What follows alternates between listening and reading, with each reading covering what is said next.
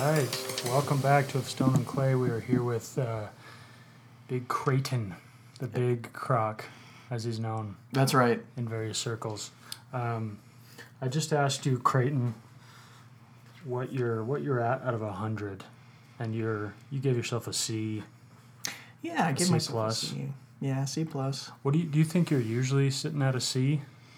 Do you fluctuate a lot?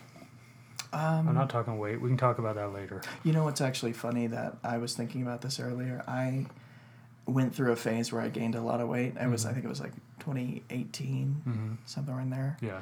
You gained like pre-pandemic weight to get ready. Yeah, that was it. I gained post tearing my ACL weight. Oh, actually. okay. Yeah, that's what happened. So, tore my ACL. I was working out pretty well before then, and tore it and just kept, eating the same way, but not being able to move the same way. Yeah. I didn't get it fixed for over a year, but I gained the weight, probably 30 pounds, something like that.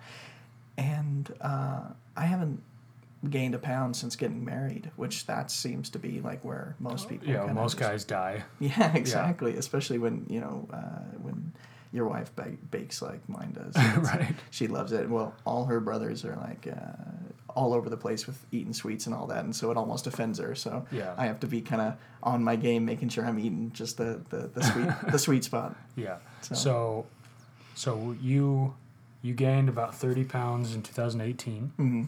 and you haven't really gained any more, No. but you haven't lost much. Well, it's like, maybe I gained a little bit more, but it's like my weight fluctuates really, really slowly. Mm-hmm. And I think it's the exact same with like kind of my well-being as well. I'm giving myself like a C plus or something. Yeah. Examining my personality, learning a little bit, and especially now that I'm in my late 20s, kind of calcifying, Mm-hmm. hardening. Mhm. My brain stops developing the way it says, or it's fully developed now. I've learned a lot more about my personality, and I think I'm pretty high on neuroticism. Yeah. A little, probably more anxious than the average guy. Yeah. I had 4 sisters, and so, like... You have any brothers? No. Uh-huh. Yeah, I was the oldest, I had 4 younger sisters, so, that worked out pretty well, and that I didn't get dressed up or whatever, but I think just the general feminine spirit in the home might have affected my ability to feel anxiety or at least relate with that type of attitude or whatnot. Yeah, So, totally. but yeah, so as I've become more aware of that, I realize that it's not just that life is difficult, it's just that I react to things in a certain way. Mm-hmm. Yeah. So, yeah, it's been interesting to think about that. Interesting to think about what parts of my personality are actually lacking versus what's an asset keeping me safe versus what's a liability actually just dragging me down, because it's like maybe I deserve another 5 to 10 points on my personality all the time just because, hey, you're doing okay. Yeah. You don't need I feel like a lot of people always, like, the bad parts of their personality, they say, like, well, that's just the way I am. Exactly. Instead of looking at it like, okay, maybe this is kind of in my DNA for whatever reason, but it's not helpful. Like, it is a liability. So how do I change that? Exactly. And, it's funny, one of those things is, one of those aspects is actually I've learned that I need to have more fun. Yeah. That having more fun is actually would be bringing me towards the light, or bringing me towards a better score, if you want to, out of 100. Yeah, this was something really interesting you said to me the other day when we went out to dinner, when you said that you felt like you struggled to have fun. Yeah, isn't that weird? And it was such a foreign concept to me because that's all I care about. Sure. Right? Yeah. And I apologize if the audio's not great. Oh, it's all good. We're working with a weird little mic here. But, and I mean, I'm being a little hyperbolic, but like, I try to just suck out every ounce of fun I can in everything I do. And even when I'm like putting my head to the ground and working, I'm like, okay, how can I make this more fun? How can I make this more enjoyable. And if I had my druthers, I would not work and I would just have fun all the time. You know? Yeah, like, definitely. Like people joke around about like, oh, I could never, like, it would suck to just be like, to not have to work. Like, you need a purpose. And I'd be like, oh, I'd be fine. Yeah. Because I would find purpose in the things I'm passionate about, and I wouldn't need to have a paycheck correlated to it. Yeah, absolutely. I mean, you said that, and I thought really clearly that it's not that you want to have fun all the time. It's that you feel like you have a work to do, and that work is not necessarily correlated to financial reward. You have a work to do, but that work is correlated to your creative endeavors. Right. And so, instead of most people who are high in creativity, and that's a question I've been asking myself constantly, it's like, do I have any creativity to offer? I think I do, but when I really sit down and think about it, it's more like I really enjoy imitating or portraying the art of others rather than creating my own. Yeah, and I think just because you like art doesn't mean you're artistic. Absolutely. You know? Yeah. Because I think most people, whether they admit it or not, they enjoy art. You know, and there are the Philistines out there that don't really enjoy any entertainment, I guess, but I think they're pretty few and far between. Like, everybody, for the most part, has some music they're drawn to, has some, television or theater or movies, something that intrigues them, you know what I mean? Even if it's kind of cheap, campy art, they still enjoy it. But, yeah, do you feel like you wish you were more creative? Because you're just you just feel so left-brained, right? I mean, a lot. Well, but what's funny is I was voted most likely to go to Hollywood in my high school graduating class. I was a part of... Like on a bus? On a bus, on actually what's one of those little things with the three wheels you pedal, leaning back. Oh yeah. That's how I was going to get to Hollywood. But no, I did all the theater productions. I starred in multiple shows, and in order to act, there's different professionals who are going to tell you how to act or the theory behind acting. There's some who are like Stanislavski has certain methods of acting, and there's kind of a classical acting training. But acting, there's people who act because they're so creative that they have to create that emotion or create that instance or create that moment on stage. And then there's others, and I'm not sure if this is me or not, and I've been kind of thinking about it, where I'm just reproducing it in a highly efficient manner. Yeah, you're mimicking, or it's a mimic. I mean, that doesn't mean it doesn't produce feeling. Sure. But it's more like an algorithm that I was able to get somewhat proficient at, as a mid-teenager. Yeah. And so going into college and deciding to study business, I ended up in a finance job, very very left brain stuff. It really kind of threw me for a loop as I was kind of going through this formative period while my brain was still, solidifying, and I was finding who I was, or trying to find who I was. And it was like, okay, well, am I creative? Do I have that bug? Do I have that need to create? Is that why I give myself a C+ and not an A-? Am I just not taking time for that portion of myself?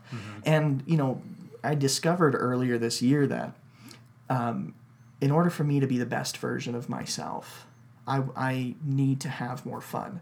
Whether that's creative fun or just time to relax, because, working this hard, it just kind of feeds a negative thought pattern that there's not enough. Yeah. A scarcity mentality is something that I definitely live with. And so being able to develop those fun muscles is actually an exercise in surrender, in being grateful for what is rather than what is not. in living in the present moment rather than living in the past or the future. Right.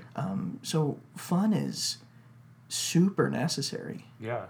Do you feel like you have trouble relaxing? Like you've worked hard, it's been a long day. Do you feel like sitting down and watching 2 hours of TV and eating some crap, do you feel like you're kind of antsy because you're like, I could definitely be using my time better? Yeah, I mean, it's interesting because fun is different than inactivity. Right. And sometimes they overlap. Sometimes, yeah, to a certain extent, and they should. But I'm not sure that that's what I excel at. I think I excel at just turning my brain off. Yeah. Just saying, all right, hook up to to your phone, hook up to, we're watching Breaking Bad right now, catching up with that. And just letting my cares flow away simply because my attention is being drawn elsewhere. Yeah. I don't know if that's necessarily fun. Right. Yeah, it's weird. It's like in the fun arena, right? Because it's definitely like pleasure. Yes. And there's definitely overlap with pleasure and fun. But they're not the same thing. Yeah, and go ahead. Well, I was just going to say, now we're getting a little philosophical here, but when you talk about fun, is it the same? It's not the same as enjoyment, but I think enjoyment and fulfillment are a big part of fun. Because for me, like, sports is really, really fun. Yeah. But it's not always like a walk in the park. It's a lot of hard work, and it's a lot of like failure and disappointment. But ultimately, when I think about going to play basketball or going to play spike ball or whatever, I just think I'm going to go have fun. Yeah. And part of it is, especially playing sports like that, I can't be thinking about other stuff. I can't be preoccupied with other stuff because it takes so much of my attention, right? Whereas if I'm just sitting watching Breaking Bad, sometimes I'm also thinking about my personal life, especially if it's like a show I've seen and I'm just kind of mindlessly You're watching. just on your phone at the same time. Yeah, sometimes that's when I'm like seeking pleasure, but I'm actually fairly miserable. Absolutely. Right, which is a really really counterintuitive. Like I'm seeking pleasure, but I'm fairly miserable. But I don't stop.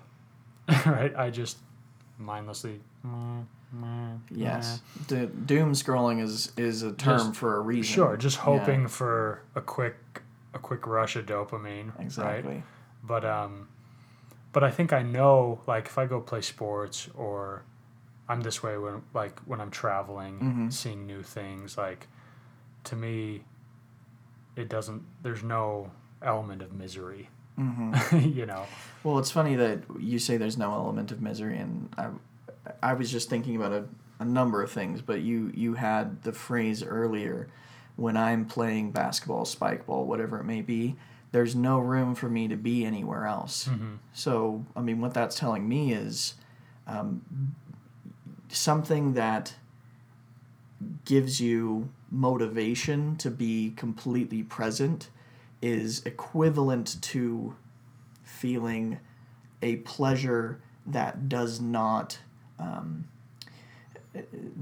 make you brain dead at the end of it. Right. It's like a sustainable pleasure. So being present is a sustainable pleasure, whereas being out of the moment, scrolling on your phone, just hoping for the next pull of the little lottery lever to give you that dopamine or that TikTok you like or that reel you like or whatever.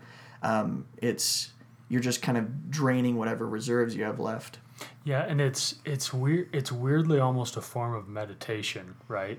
When you're doing something that you really enjoy, that's really fulfilling, and also kind of shuts off your brain from outside distractions, right? It's essentially meditation. It's just like, when you're doing yoga or something, you're super still and you're being quiet and you're really trying to shut off everything else. Whereas this, you're still focused on stuff, but your thoughts are just on that one little task. Absolutely. Yeah. So yeah, it's really cathartic for me. And the cool thing is, because there's plenty of people out there that just aren't into sports, they weren't raised on them. They don't have the athletic bone, whatever. Mm-hmm. But I feel like working out, weightlifting, running is very similar. Oh, absolutely. You know? Yeah, because it's the same thing. Because there's a part of you that knows like, okay, this is like hard work, Mm-hmm. and maybe there's some dread involved.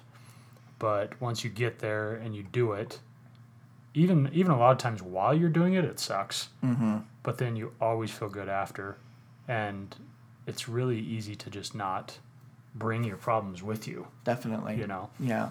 Well, I don't know to what extent we're shouting out our other podcasts or whatever. I love listening to podcasts. Yeah. And there's been this guy making the rounds on all the different podcasts called Andrew Huberman. Mm-hmm. He's a neurobiologist, I believe, or a neuropsychologist, whatever that might be.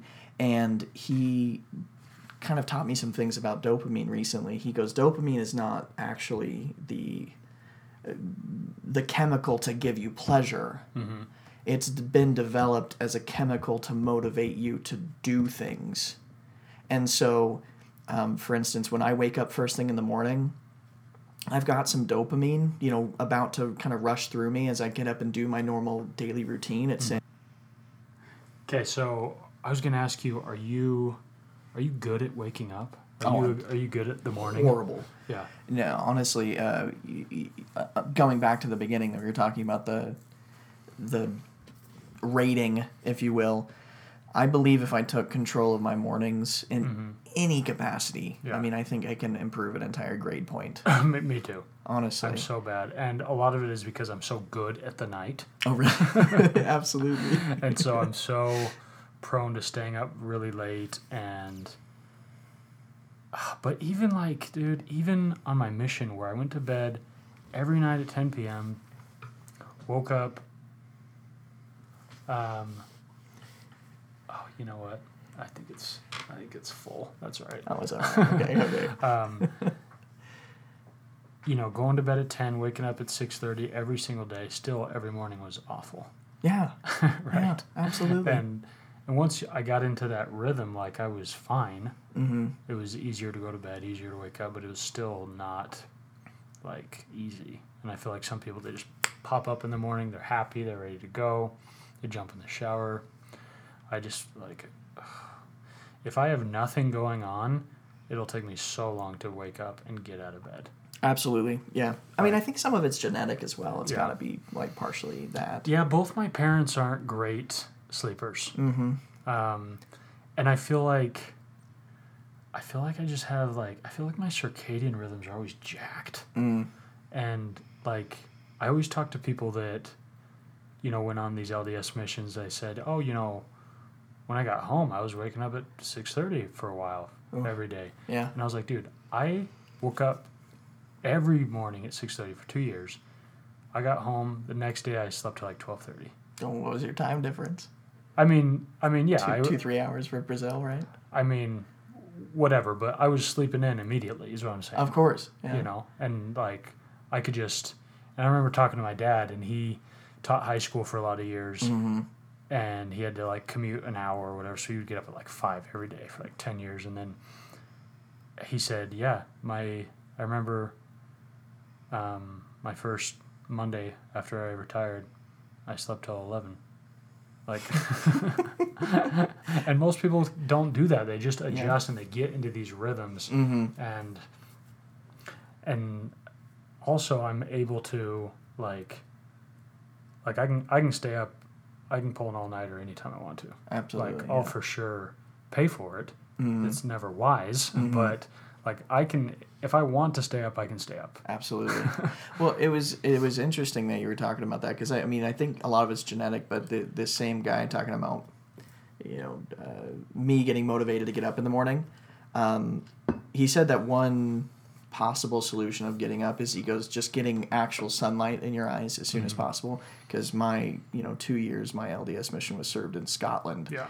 And in the middle of the winter it doesn't get the sun's barely coming up at 8:30. Yeah. And it was getting dark at like 4:35. I mean it was awful. Just wrecked havoc on my well-being. I didn't know what depression was, I don't think. And then I I called the church member or whatever that was in charge of the entirety of my outing. And I was like, I don't know what's going on. Maybe I have sinned in some way. Yeah. And then he sent me, and luckily it was the beginning of the spring, and he sent me to the very south, essentially the south region, as far south as I could go, and got a bunch more sunlight. Spent the next 3 months there. It was light till 11:30, and I was much happier. But I gotta imagine this guy was saying getting sunlight in your eyes as soon, within an hour of waking up is the best way to sort of get your rhythm set. Yeah, that's a good point. And I think, a lot of people, the second, like, if you get up and, like, go outside and go for a run, like, that'll wake you up Even quick. a walk. Yeah. Yeah. That'll wake you up quick. It's just, if you don't have to do that or that's not part of your regimen, it's laying in bed thinking, like, I'm fine if I don't go running, so I should probably just keep laying here. Or laying in bed like I do, and for the first half hour of the day, and just like scrolling, doom scrolling. I mean, what a worse way to start your day I know. than to start it by draining yourself of all of the chemical that gives you motivation to get up and get going. Yeah. Right, just by doing this right away. Yeah. And that's essentially what happens. I'm giving myself all the stimulation to drain myself of everything that motivates me, just because I want that that high. Right, and the problem is if you happen to sleep in a little bit, your phone is going to be inundated with notifications. Yeah, exactly. Because a lot of the earth will have been up for 3 hours, right? Exactly, yeah, assuming they want to talk to you. But yeah. Well, but even just whatever apps give you notifications, Yeah. But it's like, if you get up at 6 every day, you're one of the first people, that your phone is going to have a couple notifications, maybe some emails, but it's not going to be flushed with crap. Exactly. And so I've actually really felt the difference of getting up and just purposely saying, okay, not going to do that for a little while. I'm just going to get started. And it made a world of difference. Yeah. I'm still not obviously doing it very well, but that's sort of my my aim right now, is to kind of take control of the motivation factors. Do you factors. feel like you've been a little bit better with it as a married man, or has that not made any difference? Depends on the time of the year. My wife's a teacher, and so, September to April, September to May, she's up at 6 a.m. She's out the door by 7:15. My alarm goes off at the same time every day, at about 7 a.m. And I would love to eventually ratchet that back to like 6 and go to the gym first thing in the morning, so we'll see how that happens. But I think just starting by getting up when she gets up could make a huge difference. Right. So do you guys like the morning cuddles and talking, or are you kind of just both dead zombies? She's either up and getting ready to go, or in the summer she likes her sleep. She likes to be able to rest, because it's only 2-3 months of the year that she gets to do that. So I'll be up before her on most summer days, and I'll just sort of get started and get going, because she's got the whole summer off. So but most of the communication, most of the pillow talks, all right at the end of the day, which is great. But usually that's when you want to talk about those personal matters, and if one of you or both of you were just zonked, then the level of communication is going to be been pretty pitiful. I mean, there's been times it's like, man, I really wish I had the energy to put my entire whole heart and soul into this conversation, but I'm going to say something that I regret, or I'm going to say something in a really, non-eloquent way, and it's going to come back to bite me in the butt. How do you feel like your overall communication with your spouse is? I think it's actually really good compared to the average couple, simply because, at least for me, because I'm so high in neuroticism, I had to go and learn a little bit about how to diagnose the things that I was feeling on the inside, or at least be able to put names to them, and realize when I'm just like losing my crap, even for no reason. And so when I got married, I was always the one that was kind of saying, no, we need to talk about this now. And that was actually because of how I was, because I wanted to solve things, because I'm the kind of person who will just let it fester and will worry about it for days. And one of the amazing things is I learned that my wife is completely not that way, and it's just it's incomprehensible to me. You mean she just lets things go really easily? She just lets things go. Well, what'll happen is I will be super, super, super calm, and then I will just like let it all out. And I don't like doing that, because when you let it all build out, it seems really irrational. It comes out way too Just harsh. emotional. Yeah, exactly. But for her, it's like the first inconvenience, she will let me know, and it seems like an overreaction to me.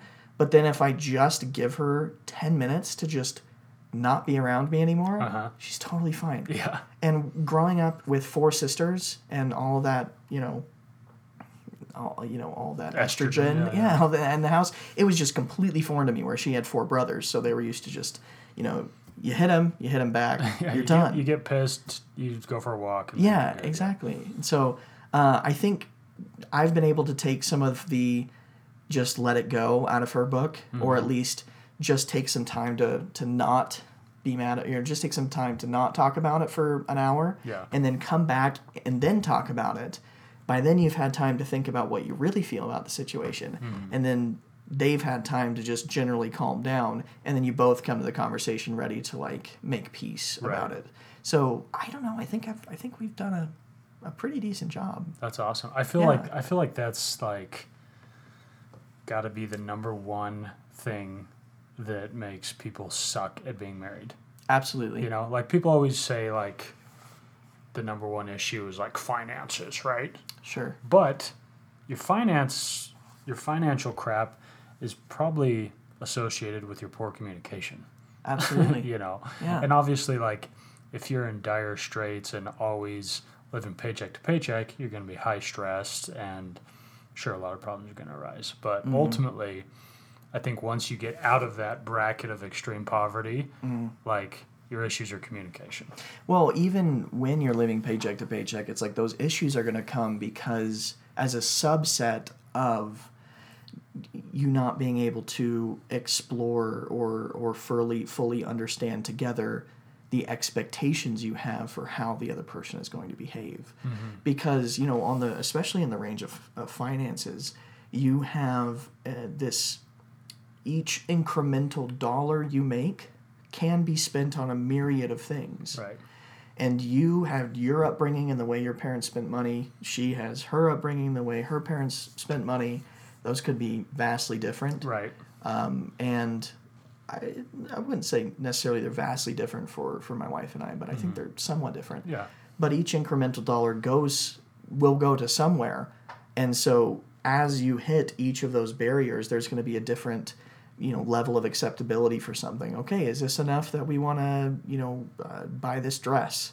Is this enough that we want to go out? Is this enough that we want to get dessert with what we're going out for?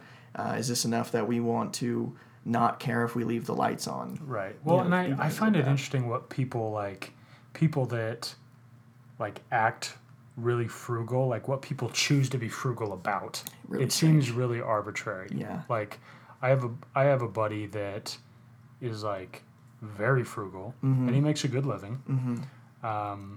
And he will like buy extreme amounts of cereal in bulk to like save $6. What type of cereal?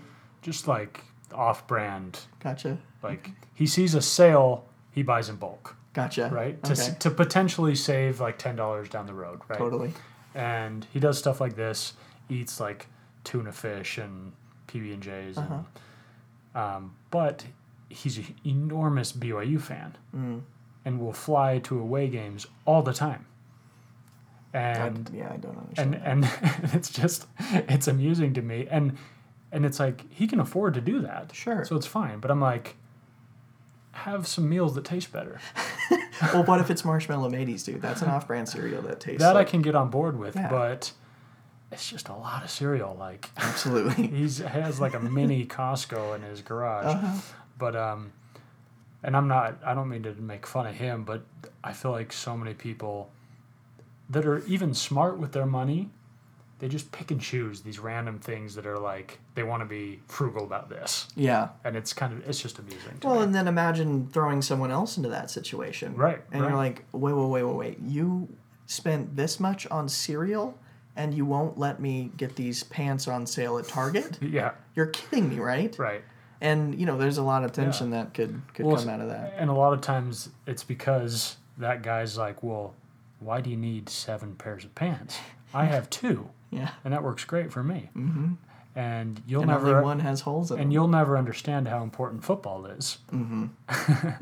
But this extra pant you want is just frivolous.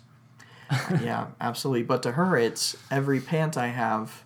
This goes with every shirt that I have. This is not one outfit. Yeah. This is 25 outfits. Right. You don't realize that. So Yeah. it's what permutations and combinations. Yeah.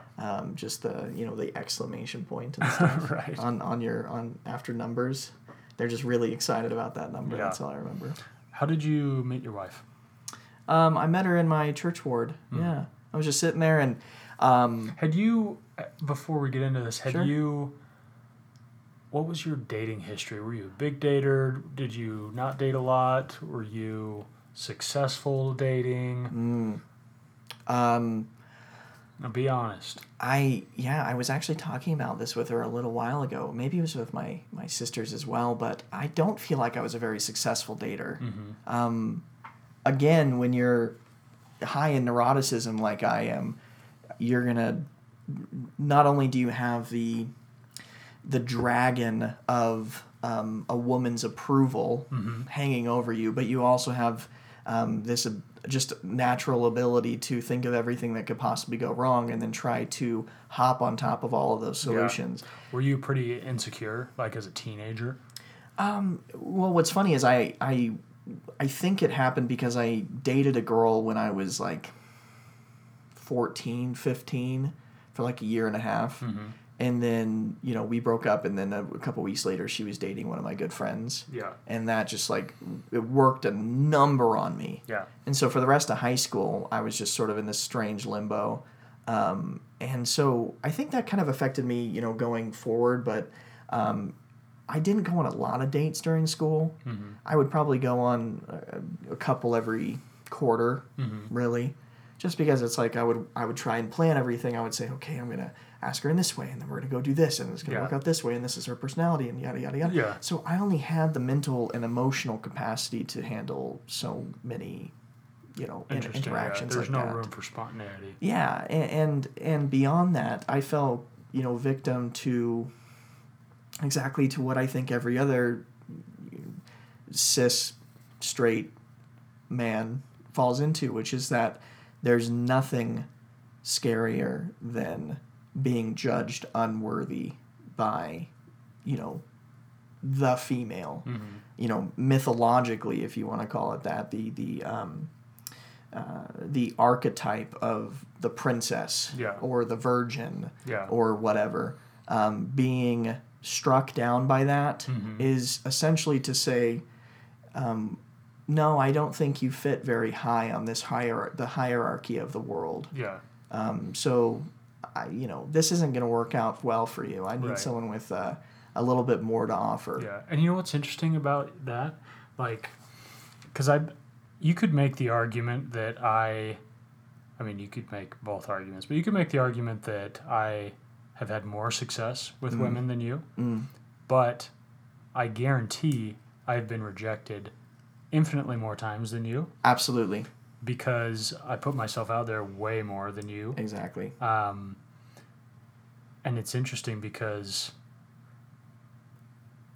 you were probably more worried about rejection than I was, even though I got rejected more than you. Exactly. That's really what it was. I mean, it's just like you miss 100% of the shots that you don't take. Yeah. Yeah, and so I had such little energy for that, and I would invest heavily in the people who I did like. That really was it. I would kind of just search around and kind of keep my options open, and I would find one, and I'm like, okay. You were that OG simp, weren't you?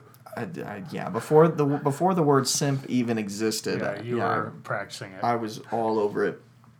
And so it just worked out that I would build up all this energy, all this potential energy around acting without acting, and then act every few months, and it worked marginally, if at all. Right. And so it's just like, well, I mean, why am I spending all my energy doing this? Yeah. And then I eventually repeat the process again. But I had this, when I met my wife, I had this just rush of bravery that randomly came every once in a while. And I'll tell you actually what added to that is in school I was losing my hair, so I don't know if you can see. I guess you're not recording, but Yeah. So I went bald. I started going bald like the minute I got home from my mission. Yeah. Maybe there was some sort of Chernobyl I didn't know about in Scotland. Sure. Yeah. But it really did a number on me. And so what happened is right before I met my wife, actually right after I think we started dating, but I was kind of working towards that, I shaved my head. I finally said, no, we're done. Yeah. Yeah, I'm accepting where this is going, who I am, what's going on, what I'm like. 26 or something? 26. Yeah, I think I was 26, maybe 25. I think it was 26 though. And I just said, all right, it's going. Yeah. And this is the way it's going to be. That had to be one of the best things you've ever done. Absolutely. Oh yeah, just making that decision was huge. I feel like so many guys would be so much better off if they just made the plunge. Oh, and it's funny because I needed someone to have that conversation with me. I actually had it a little bit before I was ready, probably a year and a half, 2 years before I was ready to take the plunge. Or somebody? Yeah, he was someone I knew. He lived nearby. He told me, he said, "Hey, dude, listen up.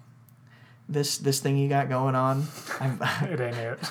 it ain't it. I've been there before. And this is You're holding on to it.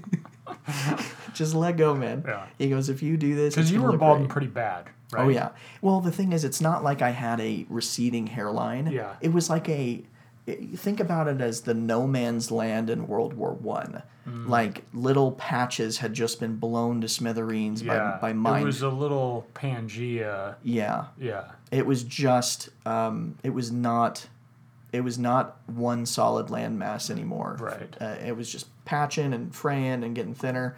So it was not a I did not go softly into that dark night with my hair. Yeah. I went loudly and badly and screaming, and so I made that plunge. But the guy, he talked to me and he said, "Hey man, I think you should do this." I said, "Oh, thanks for the information. You can just get bent." exactly. But then he turned out to be completely right. And funnily enough, as far as his life has gone, it's gone tremendously for him. So as far as I can tell, a buddy of mine. So shout out to him and. And I think you look so great because I think you're a little bit of a burly guy. Yeah. And you got yourself a nice full beard. Luckily. And I think it just suits you. I think to be fully bald and be like really skinny and have no facial hair, you kind of look like a skeleton. Yeah. Or like a really scary like Russian guy. But Raskolnikov. Yeah. Yeah. Like your last name definitely ends with a V. Yes, absolutely. But I think there's so many guys that look so great bald, but you have to and if you're skinny, I think you can get a little jacked, maybe hit the gym a little harder. Oh yeah. I think you can kind of look like a bad A if you're bald. Oh, totally, dude. It's in the long-term plan. Yeah. Like I said, in the couple of years since I've been married, I've been working too hard, or I guess I should say I've been putting too many of my eggs in one basket, which is the basket of, get as financially sound as I possibly can. Yeah. And financially, whatever you want to define that as, but, and it's worked out okay so far. But I'm really kind of coming around to health is wealth, and part of health is relaxation and fun. Right. Part of health is not only losing the weight, making time for that, getting up and getting your circadian rhythms balanced and everything. But, I think if I could kind of put that time in, I love the idea of that 75 hard. Yeah. Where, I don't know if you haven't heard of it, it's 2 workouts a day, 1 has to be outside. I think it's no sugar, a couple other things. I think you just have to follow some specific diet. And no alcohol, no. So I think a lot of LDS people do no soda. Yeah. Or whatever. Oh yeah. Right. And then you have to drink a gallon of water a day. Which is so much. It's a lot of water. I mean, I can do. When I actually lost about 20 pounds a while ago.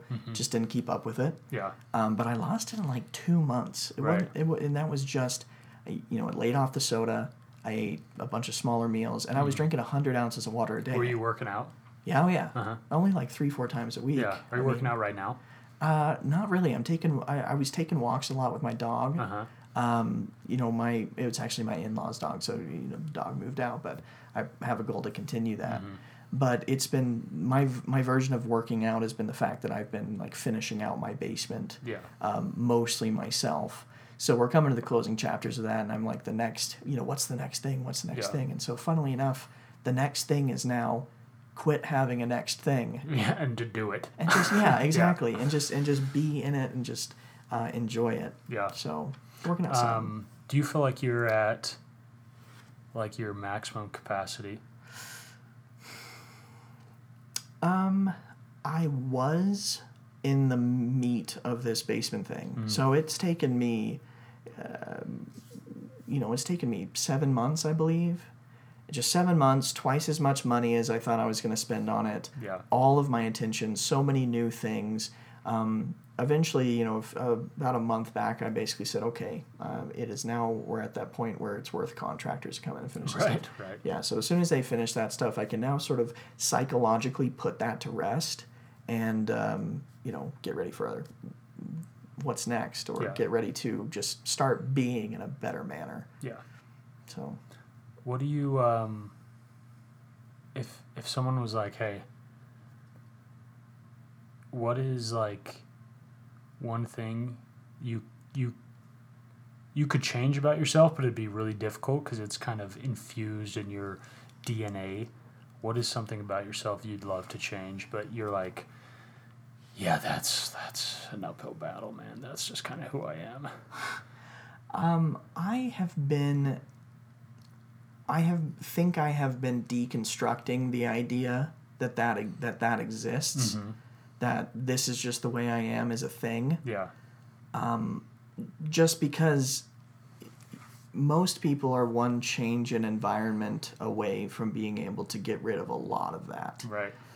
That change in environment is the painful part, and that's where people think it's ingrained because they think that's just that initial dig out is gonna get to them. But for me, it relates back to just this sense of comparison between, other people and myself. And mostly I would say it's like financially. Really? Yeah, I mean... So you see a lot of people that are doing super well or really wealthy or whatever, and you kind of put them on a pedestal, or you just kind of are envious?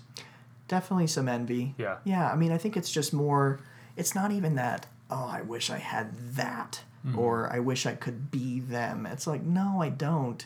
It's more that I have taught myself through my experiences and my upbringing that wealth is the product of luck and not work. Yeah. And one thing I love about myself is work ethic. I have extremely good work ethic. I'm actually trying to tone back on that a little bit. But I think it's not necessarily jealousy, but a sense of comparison or a sense of unworthiness in regards to my ability to achieve some sort of what I define as financial success. And so I get really resentful about that. It was just happening. Yeah, it was just happening earlier today. There's a lady in Utah. She does like interior design or whatever. Yeah. Now she has a Netflix show, and she's designing these homes, and these homes are just gorgeous beyond belief. And I'm like, man, if only I were one of the bourgeoisie. Or Yeah, you're just like, lucky bastards. Exactly. I'm sitting here just the, at the bottom, the proletariat of life, Right. And that's kind of, I just would love to get rid of my idea that I'm some sort of like lower class or in my abilities, or that the cards have been stacked against me in some way, or that I'm destined not to achieve success. Yeah. Yeah, that's what I would say is kind of where I wish I could just switch that off. But in reality, I think that resentment would get cured, or at least alleviated to a large measure, by living in the present and showing gratitude. Yeah, because a lot of people would be like, dude, Creighton's living the dream. Creighton's well off. Like, I'm envious of him. Dude, I mean, I can afford to go to Buffalo Wild Wings, man. I mean, what more do you need? You can probably get extra guac whenever you want. That's true. I've seen you get that extra guac. Yeah, man. The extra guac's where it's at. Yeah, dude. you'll go to a hibachi restaurant and you'll get noodles and rice. I have done that. Yeah, actually, you get the double rice. That way, you can just like take some of it home later. That's true. Yeah, that's true. Do you remember when we met? I remember you being there. Yeah, being in our friend circle somehow, somewhere. Yeah, somehow. I don't remember the first time we met. No, it's probably because you probably were like, yeah, he's probably, he might be a little irritating. I think I'm going to keep my distance. And I would not have blamed you in the least. That doesn't sound like me. I never found your brand off-putting at all. Well, that's comforting. I appreciate that. Yeah. I mean, everybody rubs somebody the wrong way, but you were always the right combination of intelligent without being pedantic. But yeah, it's funny how like so many of your friends, you remember that initial first time you met, and I think we just kind of really merged into friendship. Yeah, no, it was an orbit. And that's how it happens a lot of times when you have mutual friends, right? Because it's not like we met at a function and clicked and decided to be friends. Yeah. It was more like our friends were friends, and so suddenly we're at things together, and then we start talking. Exactly, right? yeah. But, yeah, it's funny, because we've probably been friends for around 4 years, Yeah. I would say. Yeah, something like that, 4 to 5, yeah. But I just don't know how we met. Well, that's okay. I'm just grateful that we did. Yeah. I mean, I don't have anyone else who I would rather, discuss these topics with. By the way, I wanted to shout out. There's a podcast called Classical Stuff You Should Know. So AJ Graham, Thomas, if you're listening, thank you. But they talk about all these like different classical subjects, and the one person who comes to mind is you. When I'm like, gosh, I would love to just have Taylor listening to this, and we could dissect it together. It just there's so many ideas that have come through the woodwork, particularly from that podcast, and I know that you and I have a mutual love of JBP, right? And so that's been extremely gratifying as well. So. Yeah. Are you reading these days? I'm a terrible reader. I am actually reading Dante's Inferno right now. Oh, okay. Because of basically because I got an overview of it and I was like, okay, I understand. Kind of a pseudo-intellectual. Yeah, I don't know, man. It's maybe I read it just so I could say I read it. Right. Maybe I was like, maybe if I get invited to a podcast sometime, I could say that I'm reading. I'm only about a third of the way through. I'm catching far less than I wish to. Yeah. But I don't know. I don't read very well. Yeah. Like you don't retain well, or you don't like your attention span isn't great with it. Whenever I take the time to read, I'm asleep so quickly. Yeah. But my ability to listen is just pretty astronomical. And so I think that maybe I'm just sort of a Neanderthal in which I haven't developed the capacity to digest large amounts of literature. Yeah. Mainly, I know some of it's that relates back to I can't be present in the moment. If I was able to be present in the moment a little bit more, then I'd be able to read more. Yeah. But because you almost to really enjoy reading, you almost got to get in a little flow state. Absolutely. Because otherwise, you're just like reading it because you feel like you should, or you're like, there's some crap I need to learn, so I got to read this, or whatever. But when you really enjoy it, you don't really notice that you're reading. You're just immersed. Yeah, you're just enjoying it, and you're not worried about when you're going to be done, or what happens to be next. And again, me baking on things and my wife being able to live in the present, she reads books all the time. Yeah. I mean, she has books that she likes, and there's probably a Venn diagram of what we might enjoy reading together, but she's reading and I am not. Yeah. And so it's just, but I love learning. Yeah. I have rediscovered in the past probably 3 years a love of learning, and it You really can't spell rediscover without read. R-E-D Yeah, read. If I know anything about reading, it's that's how it's spelled. That's right. Well, I mean, I prefer to rediscover through listening, so that's why Yeah. disc is in the middle of that. Listen. Yes, re-disc. It's for Redisciplining. yes. That's it. You got it. Perfect. And so, I'm.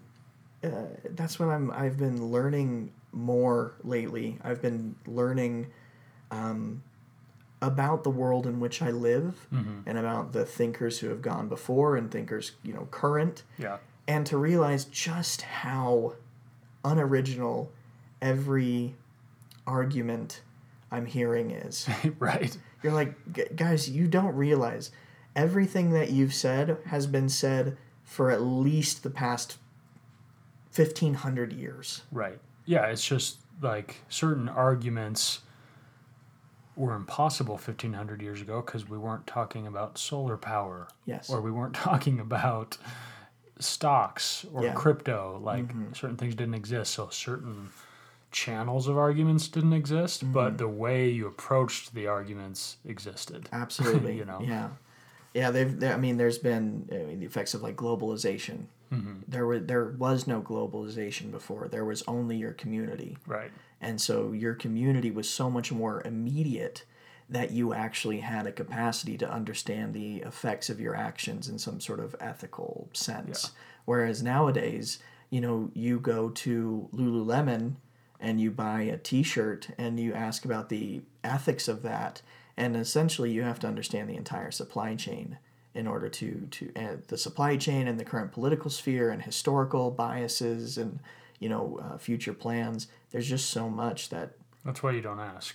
You just buy the shirt. you just buy the t-shirt, man. It's silky soft. It'll make you look cooler. Right. Yeah. It'll make you look trimmer. Well, you wouldn't be seen at the high fitness class without it. I wouldn't.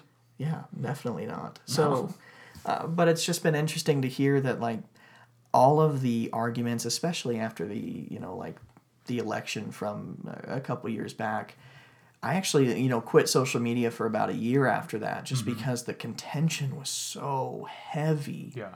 And it got me, thinking. It definitely got me thinking. Like, man, I really need to kind of get down and battle with these ideas a bit.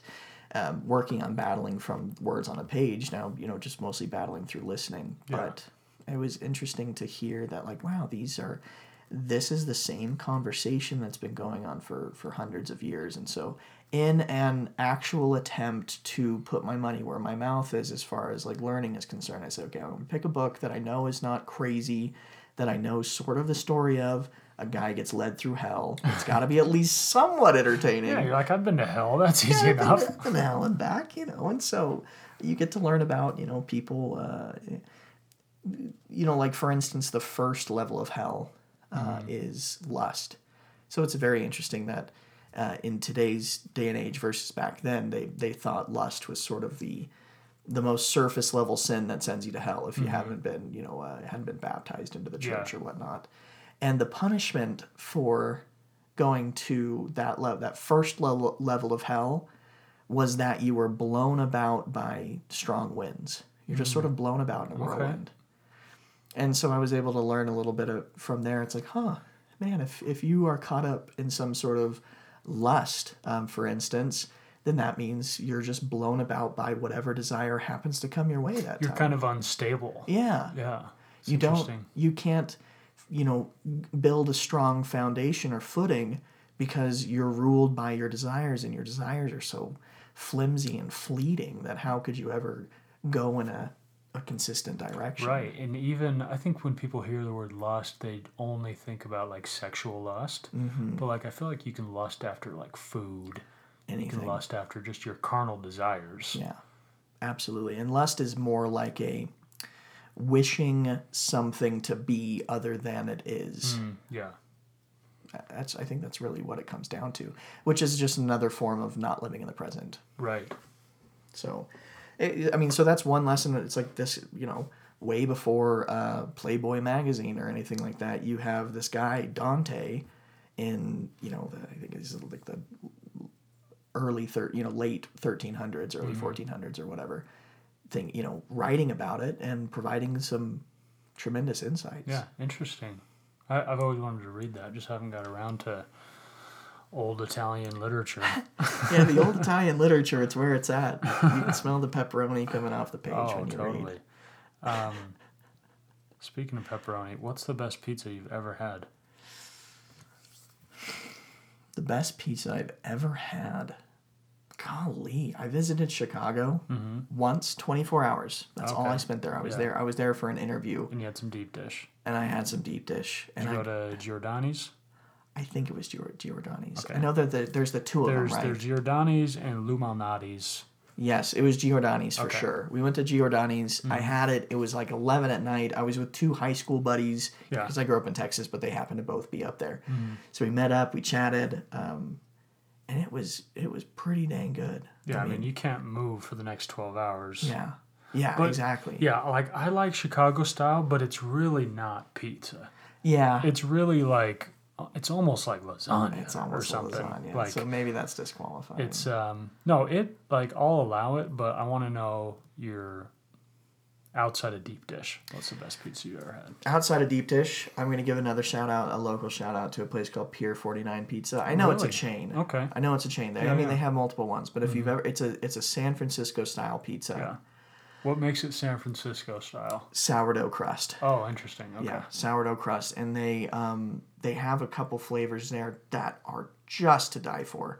But they have one, I believe it's called the Gold. I don't know if it's a Golden Gate, but there's one that's like a buffalo chicken style. Yeah. Tremendous. I mean, just absolutely spot on.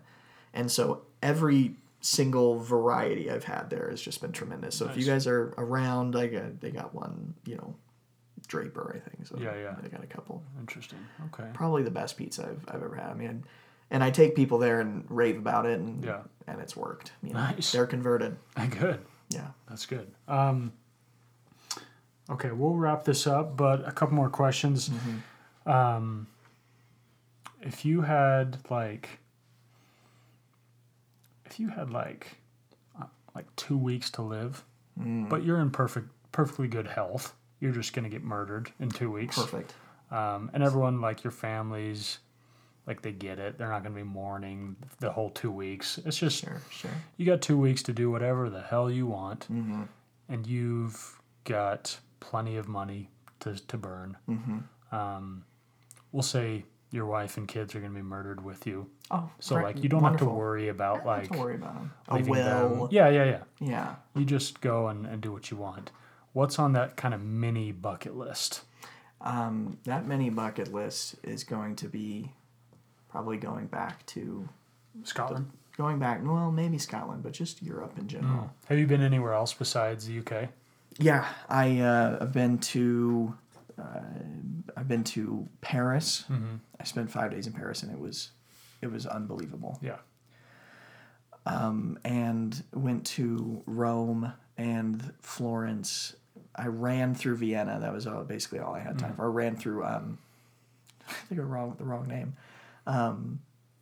Florence, and what's the other one in Italy? Venice? Venice. Yeah. I was in Vienna. I ran through Venice. That was it. Spent time in Florence. Spent time on the Amalfi Coast. Oh, cool. But I think I might just probably go back to Paris. Yeah.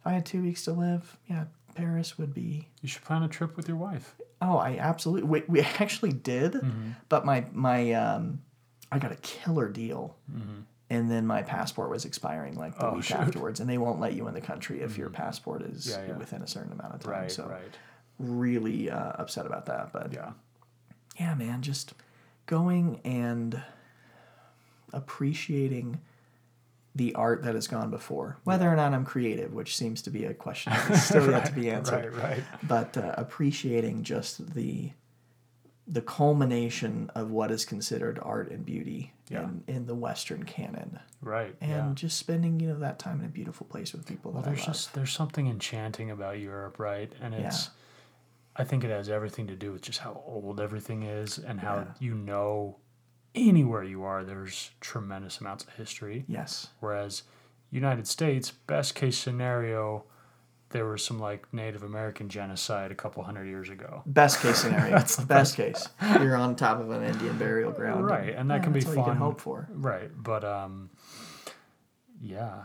I haven't been to Paris. I've been to France, but I just went to like the French Riviera, Oh, okay. like Gotcha. Nice and Cannes. Beautiful. And went out to Monaco, but yeah, I haven't done Paris yet, but I'd love to. Yeah, it's definitely worth it. Notre Dame right before that Right. fire happened a couple years ago. Oh, right. Yeah, so that's where I would go. Nice. Okay, what's one question that you would ask me if you ran the podcast and you just had one question for Big Daddy over here? Big chirp. Yeah. All right. That's a great one. How do you think that the need to create has changed or affected the decisions that you've made in your life? It's interesting because the creativity that I have, it kind of snuck up on me. Like, I don't feel like... It's funny because I was a creative kid. Like, I was obsessed with art and drawing, and like I wanted to be an artist. And both my parents like were art majors and met in art class in college, and my dad taught art for a while. But I, like, when I was probably like 8 or 9, got way into basketball and sports and kind of left it all to the wayside, right? Sure. And kind of let that skill just die, basically. And like, I can still, if you ask me to draw something, I think I would do better than a lot of people. But yeah, I just kind of let that part of me die. But I didn't feel any like, I didn't feel like something had died, right? Sure. I was just a kid You're growing. and had discovered sports. Yeah. But all the while, I was writing in journals like a madman. But I still didn't consider it a creative endeavor. It was me wanting to document stuff. Sure. Right? And wanting to like get down on paper that I had kissed a girl, and that I had scored 12 points in my basketball game. Yeah. And that I had seen Hook. I was just Wonderful like, movie. great movie. Yeah. But I really just wanted to like document my day, and I was obsessed with lists and keeping track of stuff.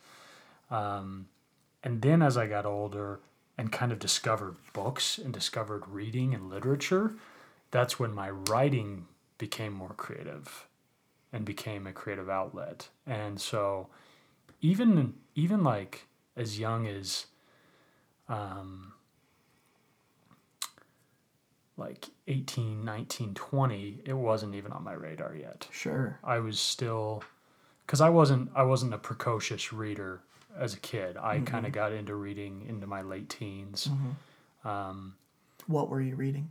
As a kid, I would read sporadically, but it was always just crap. I would read Garfield, like comic books. Sure. And I would read sports books exclusively, like badly written biographies. Of course. About Shaq or Michael Jordan. Yeah. Shaq wrote this with 90% help from some actual writing. Right. And a lot of them had pictures, and Which is natural you for know a what? kid. You know what was big for me? I started reading the Guinness Book of World Records, Yeah. but I would read it cover to cover.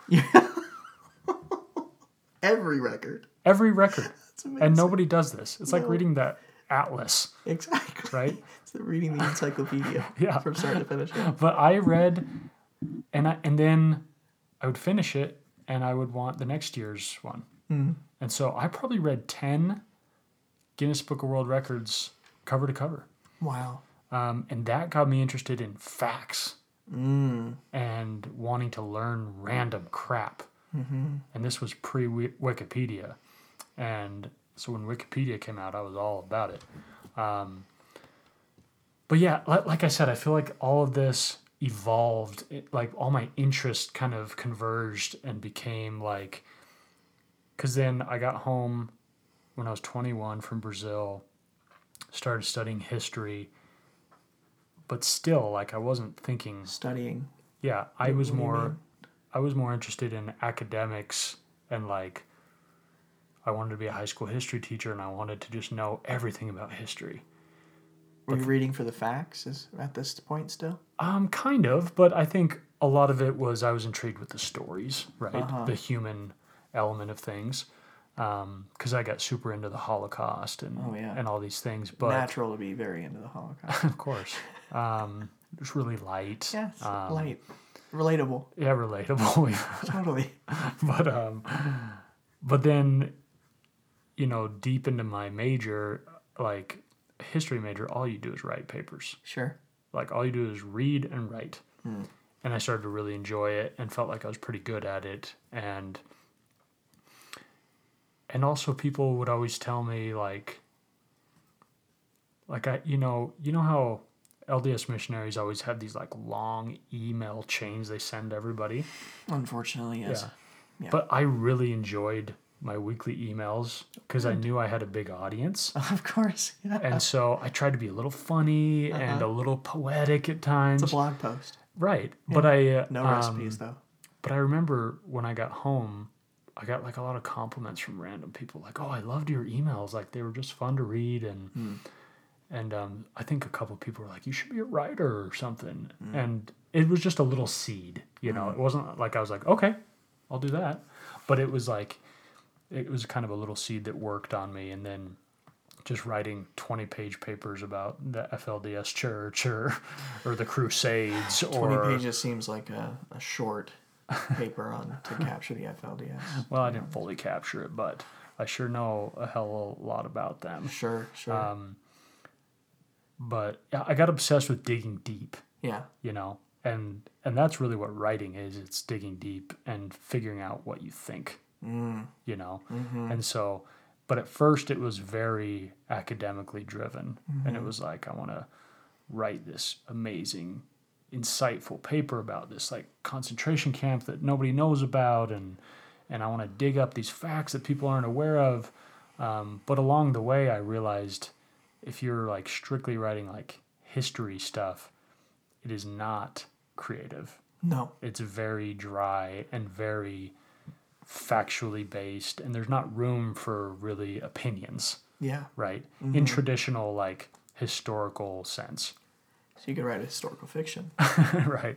But so that's when I started to like I started a blog and just started writing random crap that was interesting to me, and that just kind of it was just kind of this evolution. But the interesting thing is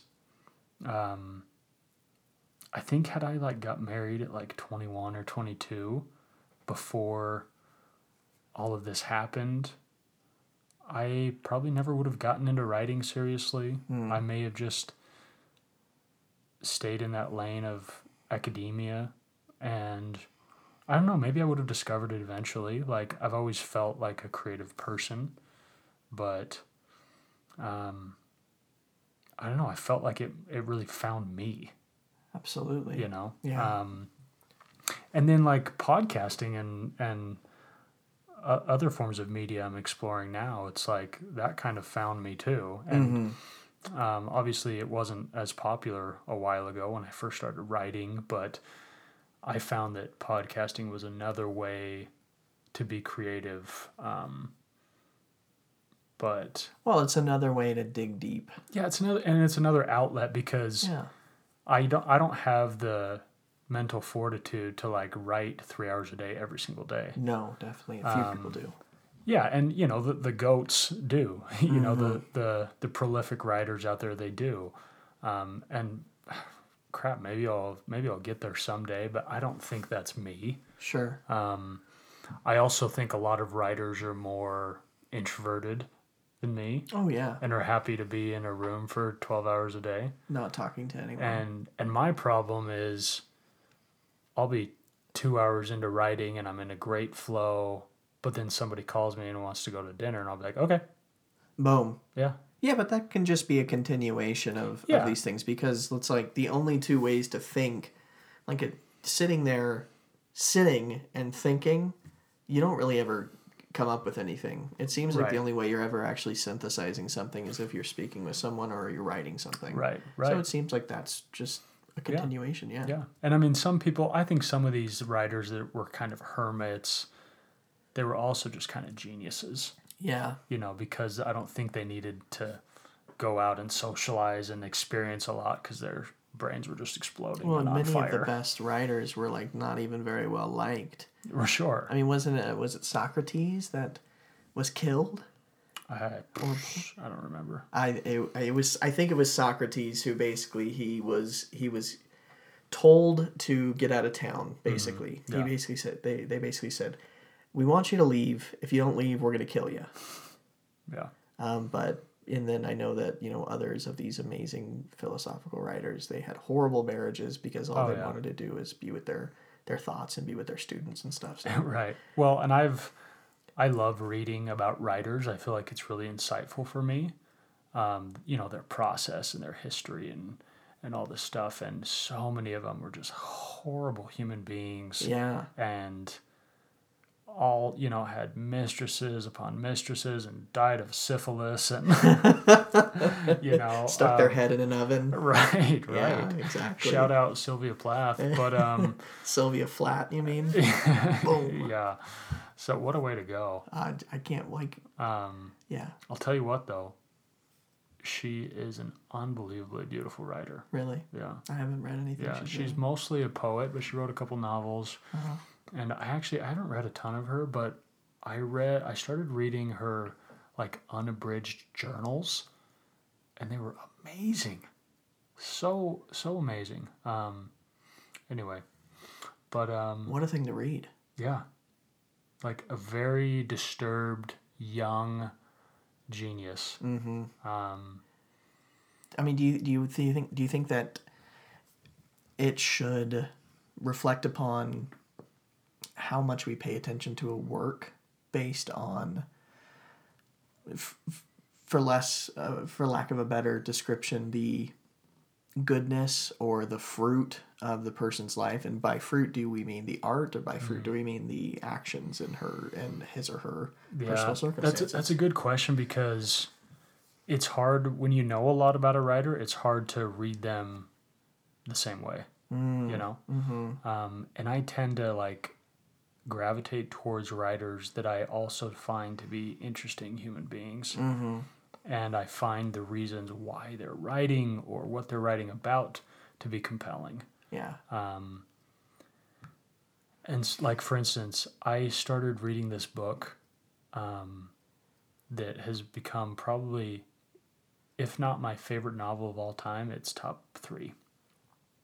And I had never heard of the author, never heard of the book. Okay. But I was just reading this memoir by Patti Smith, and I really like her stuff. And she was talking about, she briefly mentions this book that she read on a trip and really enjoyed. Sure. But it was like a paragraph about it that was really beautiful. And she's like, it was so moving. And she mentioned that the author was dying when he wrote it. Oh. And knew that he had a few months to live. Uh-huh. And this was his last masterpiece. And that to me was so compelling. What a creative, right? Yeah. And so I immediately Wikipedia'd him and was and then I found out that he was mainly a poet, but he also wrote 20 novels, but he considered himself just a poet. Sure. And he said that he just wrote novels to make money.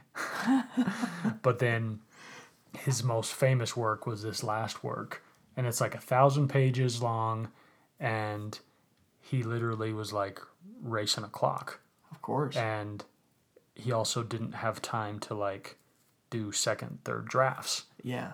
And so I was I gotta read this. Uh-huh. I don't know why. It's just so compelling to me, just the auspices of how it was written. Oh, and the lack of filter that you place upon Yeah. your editing. I mean, if you have to get that done, I mean, it's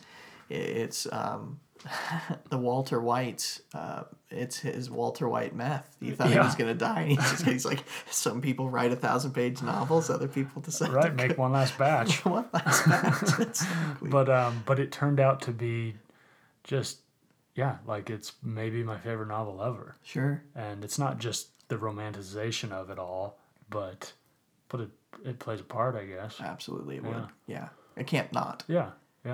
But that's just me. I love, even if I'm reading nonfiction, I'm reading somebody's story about, their time in Kuwait or, something like that. Like I want to know more about the author and what he's been through and why he decided to write. That stuff's interesting to me. Yeah, you have to let things you have to let the experience of the author color it, because nobody can produce great works of art outside of themselves. Right. No one is a vacuum through which art, comes into being. Yeah. It's all colored by expression. Right. Yeah. So I'm not confident I answered your question, but I might have. Oh, I think, you talked about, how it affected your choices and how it snuck up on you and, the growth you've experienced through it. So I think you definitely did. At least I came back to it at some point. But anyways, well, anything else?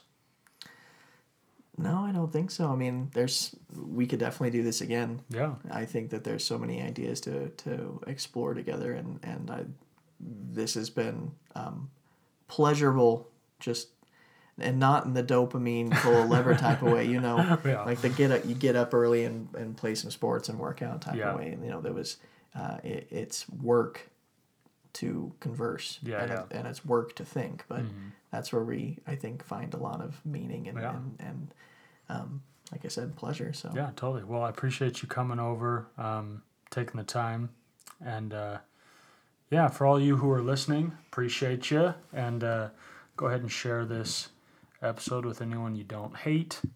If you do hate them, maybe send it over send as well. Send it to them anyway. Yeah. What a great way to, bury the hatchet. Build some bridges. Yeah. Could you imagine just somebody you really hate just, hey, here's an episode. Have a listen. I can see them. I would listen to it just to spite them. Right. Yeah, I listened to it and it sucked. Okay. Yeah. But I don't really care. Like, as long as you're listening, I'm getting those downloads. I don't care why you listen to it. Absolutely. If I have thousands of spite listeners, that's fine with me. Great. Anything to drive the algorithm. Right, exactly. All right. Well, appreciate it, guys. We'll see you soon.